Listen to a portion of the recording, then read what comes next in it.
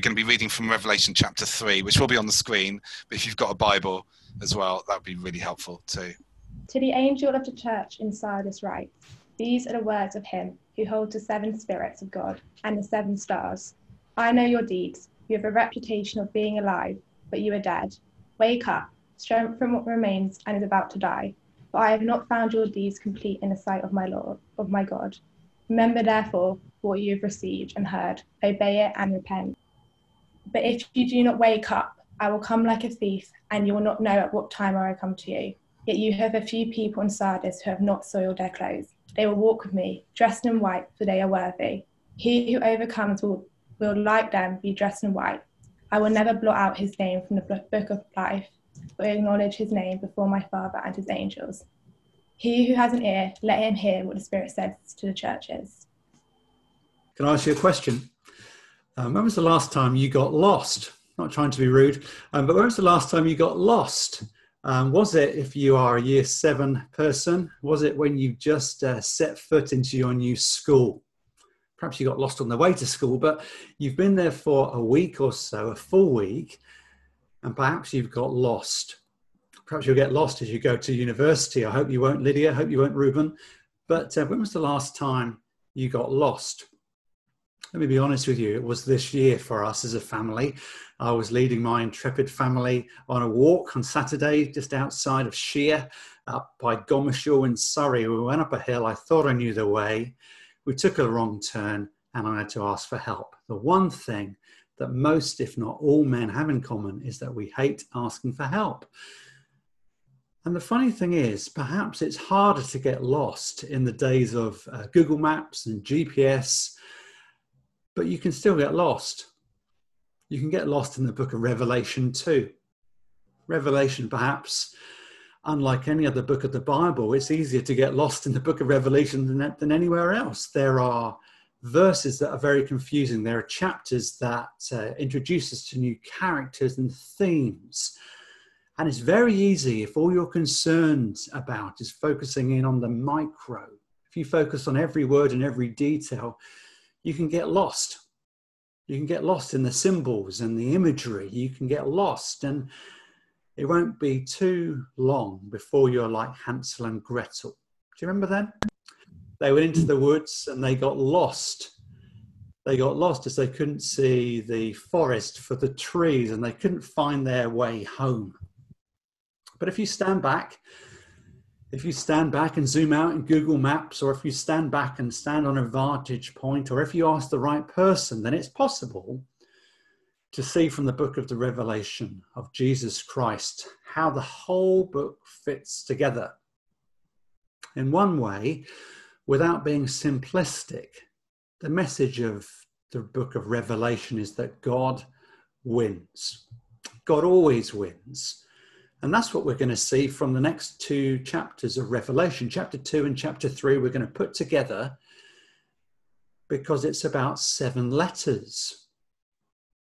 7 letters that Jesus writes to 7 churches. We're going to look at number 5. We're going to put them together and see that there is a key formula. Without being formulaic, there is a similarity to the 7 letters. So over the next 2 weeks, we're going to be looking at 2 letters, number 5 and number 6, Sardis and Philadelphia. But I want to show you the key. It's on the screen now. Each of the 7 letters have these common steps. The letters were written to 7 churches from John, who was incarcerated. He's in prison off the coast of Turkey in Patmos. And these 7 churches are just grouped together in modern day Turkey. And as Jesus says to John through an angel, Revelation chapter 1, verse 1, write to these 7 churches, here's where they are. I say are, not were, because these places are not in Bible land. They're not mystical. They're not made up or creative. It's not fictional. This is history. This is historical. And as John wrote these letters under the inspiration of the Holy Spirit, these are the common threads we see in each letter. There's always an introduction. Jesus says, write to the church at. That's common. You can see that 7 times. And then there's a sentence that goes back to chapter 1 and Jesus is described. So John goes back and almost cuts and pastes an element of the description and revelation of Jesus we saw last week from chapter 1. He writes that to each church, and then there's an assessment. Here's what's been going well, here's what's been going badly, and then there's a warning. This is what you need to do. You need to listen, you need to change, you need to stop, you need to continue. And then there's a wonderful promise. But as I've looked at these letters, it's not as if only one promise is written to one letter. All the warnings, it's my conviction, are written to all the churches. All the blessings are written to all the churches. And all the churches in Turkey, and all the churches throughout history, and therefore to every Christian, we need to hear the warning to the church at Sardis that we look at this morning. I mean, these churches receive these letters and they're like smelling salts. They're direct, they're personal, they're pointed from the pen of John and from the lips of Jesus. All the promises to them are ours, all the warnings to them are ours, and to every church throughout the age. Because if you remembered from the introduction last week, Jesus wants to warn the churches. He wants to say there's a persecution that's coming, the like of which you've never seen. And the only way you will overcome, the only way you will persevere in the 1st, 2nd, 3rd century is if you see Jesus. As if you see Jesus as the cosmic king, the Lord of history. Do you remember last week? This depiction and description of Jesus. His hair is white like wool. That means he's wise. He knows all things. His eyes are fiery. There's nothing that Jesus cannot see. Those are scary words. Out of his mouth comes a sharp, double-edged sword. The words that Jesus speaks, they don't bounce off the surface like you skim off the water at the seaside. They pierce heart and bone and marrow. And his voice, there's nothing like his voice, the voice of King Jesus. It's like the sound of many waters. It's a depiction of power and glory. Jesus, this Jesus, is in complete control of 2020. He's in control of every century of history. And that's what we need to see today. And that's what the church at Sardis needed to hear in the 1st century. If you want Jesus to get bigger and bigger in your mind's eye and in your heart, in your affections, then you need to hear the challenge of this letter. And here's the first challenge that the church at Sardis needed to hear. They needed to hear that repentance is the way. Repentance is the way.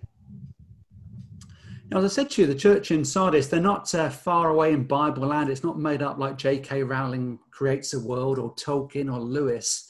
These are real people. This is a real fortified town. Here's a picture of it. 600 years before the gospel reached Turkey, if you can imagine, top left-hand corner of your screen, Sardis was a walled city. It was impregnable.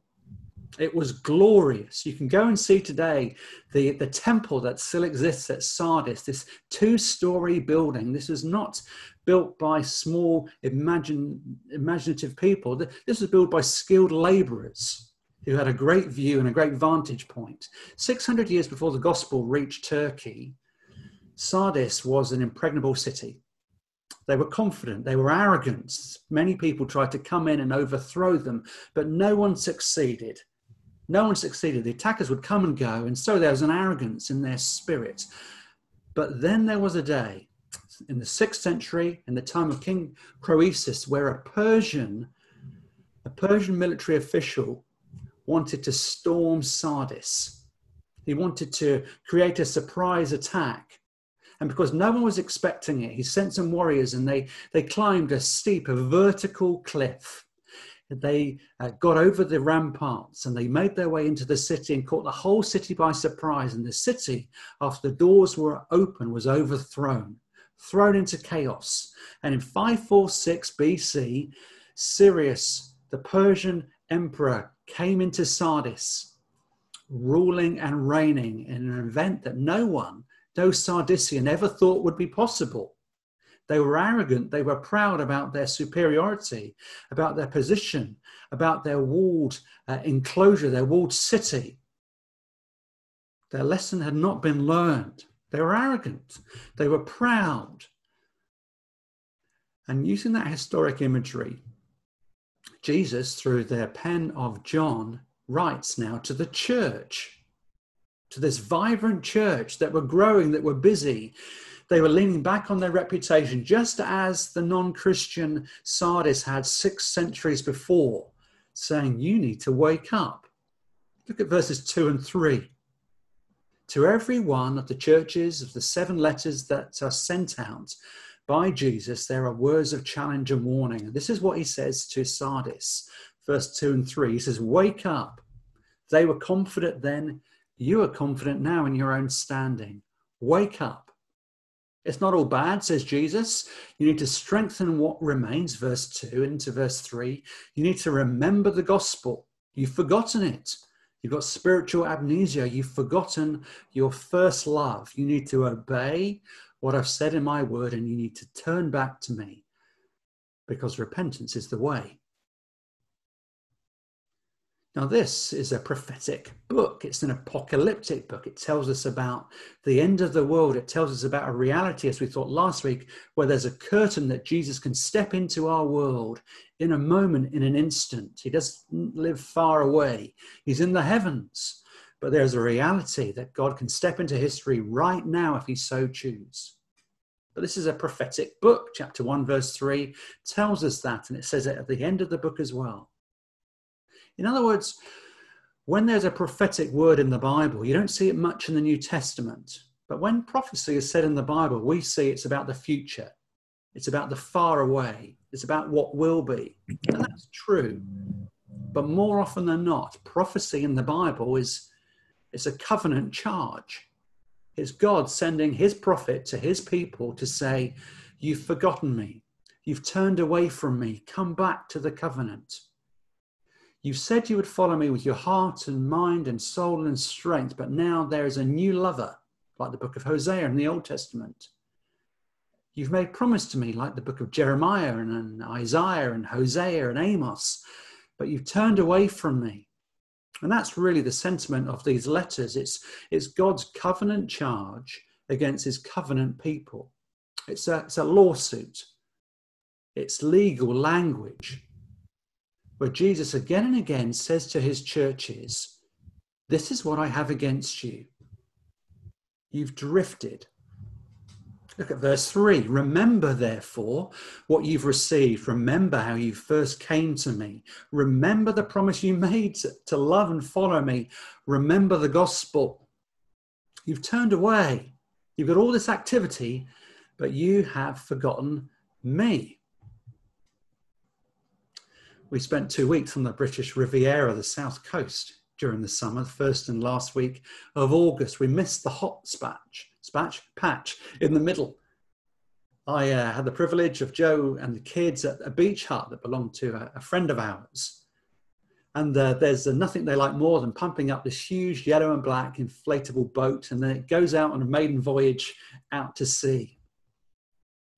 Much to my annoyance, being a lazy parent, I like to sit down and have a cup of coffee looking out at the beauty, perhaps make a sandcastle, perhaps not.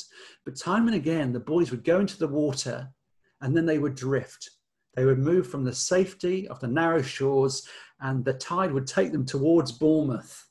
It wasn't that far, 40, 50 meters, but they would drift. So I had 2 choices. Would I let them go and enjoy a peaceful day at the seaside, or would I get up and warn them? I did it a few times. I went up from the slumber of my beach lounger and I walked to the seaside and I said, come back, you've drifted. Come back to safety. Come back to where I can see you and where you're secure.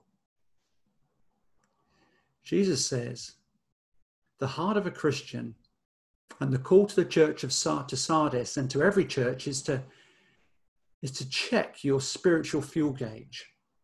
To check if you are secure in your own standing, to come back to the basics, because repentance is a way of life to the Christian.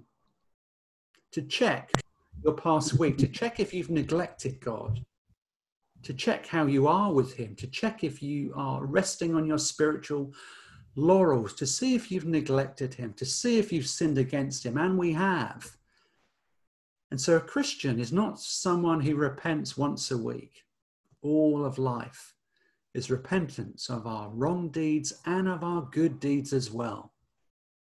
That's the challenge to the church at Sardis, to say you've drifted like a boat on the sea. You've drifted and you've forgotten your first love. Your inner reality, your inner world has been neglected, and you're all about activity and working, but you've forgotten me. So all of life is repentance. Repentance is the way, says Jesus, to the church of Sardis and to all the churches throughout history. But that really just tees up the main point, the main challenge to the church at Sardis, which is to maintain your first love. Maintain your first love.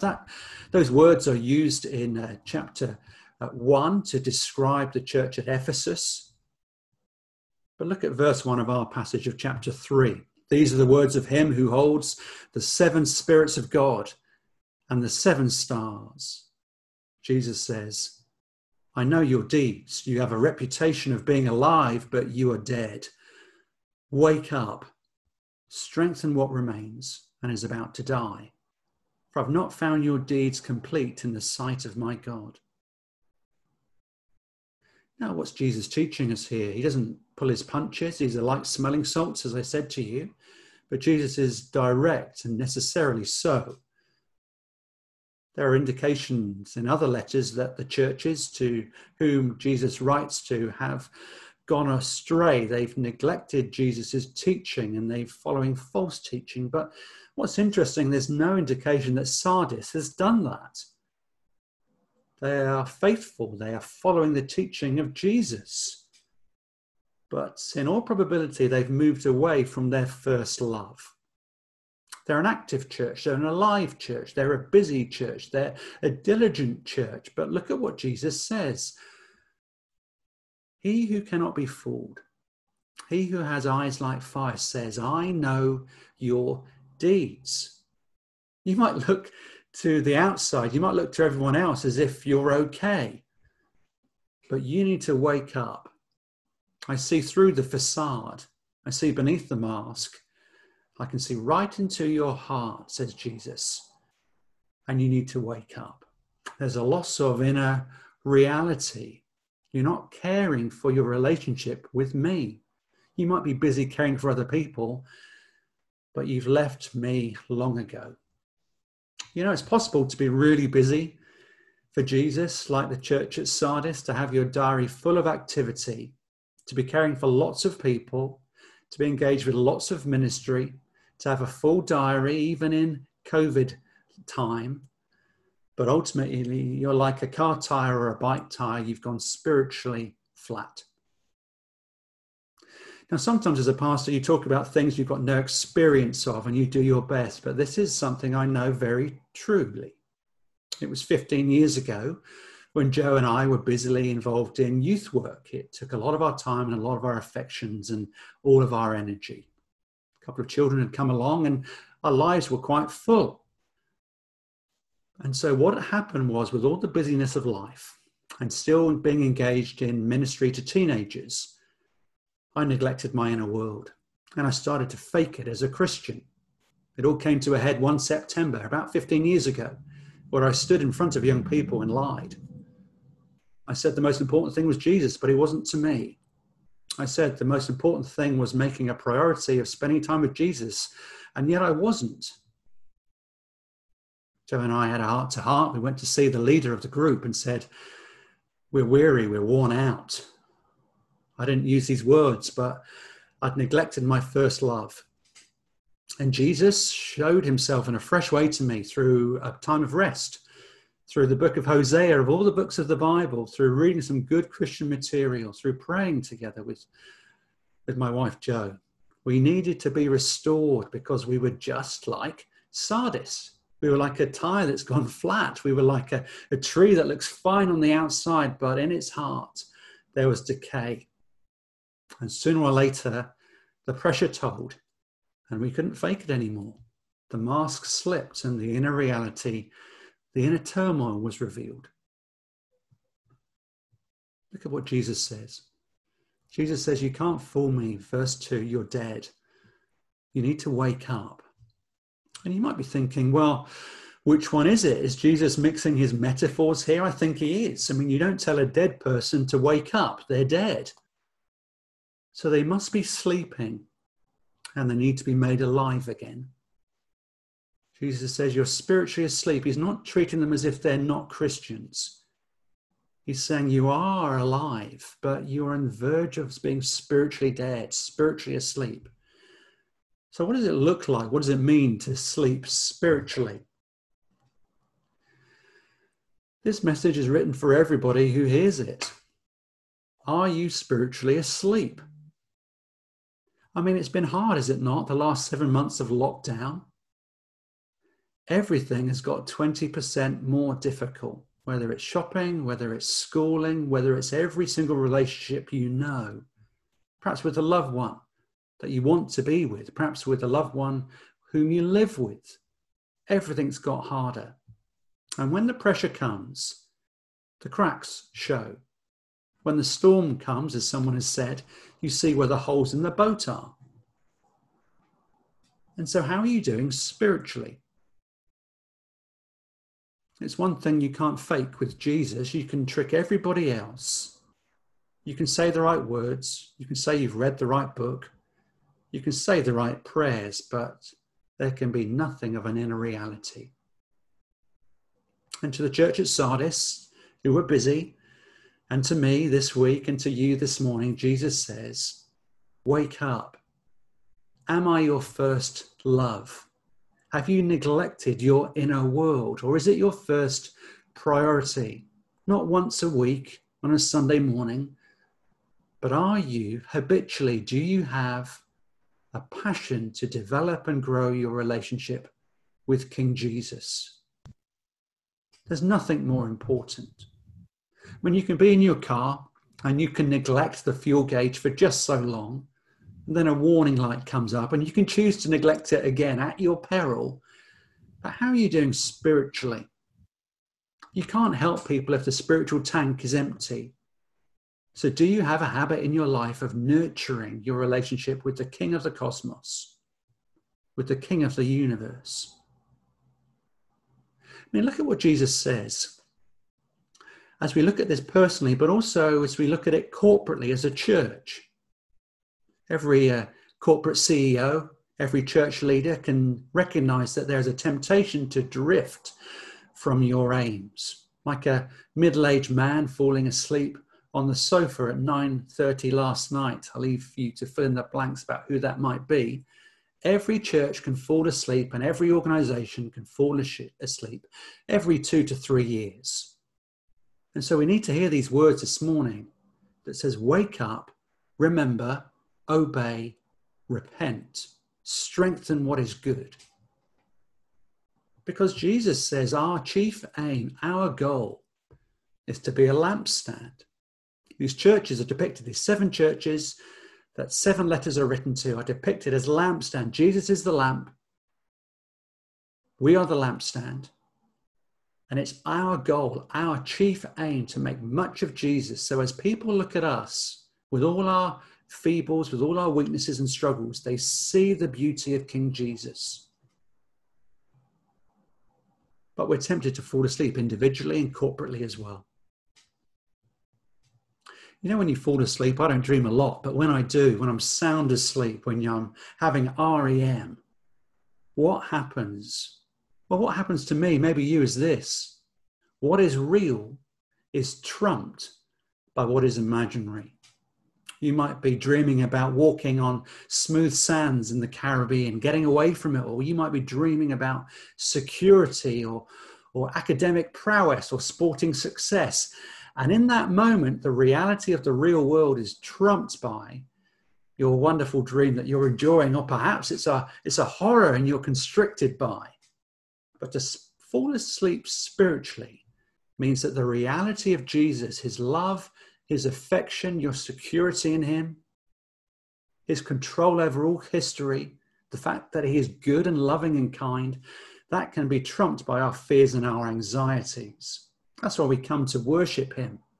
That's why we come together as a church, so that as we worship corporately, Jesus becomes more real to us. The reality that we can see by the eye of faith is made more real to us as we gather together. I mean, if you're worried, it's because Jesus' wisdom is not real to you. Your own is. If you're anxious, it's because Jesus' security and kingship and loving rule and reign is not real to you. It's not present as much as your own fears and concerns are. And Jesus says to each one of us, wake up if you're spiritually asleep. Wake up if you've left your Bible for a week or for 2 weeks. Wake up and come back to me. Listen to my voice and know me. I want a relationship with you. You've made a promise to love me, and I will always love you. Wake up. Don't beat yourself up over sins that you've committed this week. Come back to me afresh this morning, because the way of the Christian life is repentance. When you wake up spiritually, whether that's through worship corporately or individually, or God's Spirit making Jesus real to you afresh even this morning, when that happens, Jesus becomes more precious to you than anything else. Those fears and failures and remembrances of guilt that Satan wants to bring to your affection and attention, Jesus' love and death and affection for you trumps all of those. So if you're spiritually asleep, what should you do? We need to hear the words of Jesus. You need to heed his challenge. But let me ask you, are you making the most of every resource spiritually at your disposal? Has the Bible got dust on it?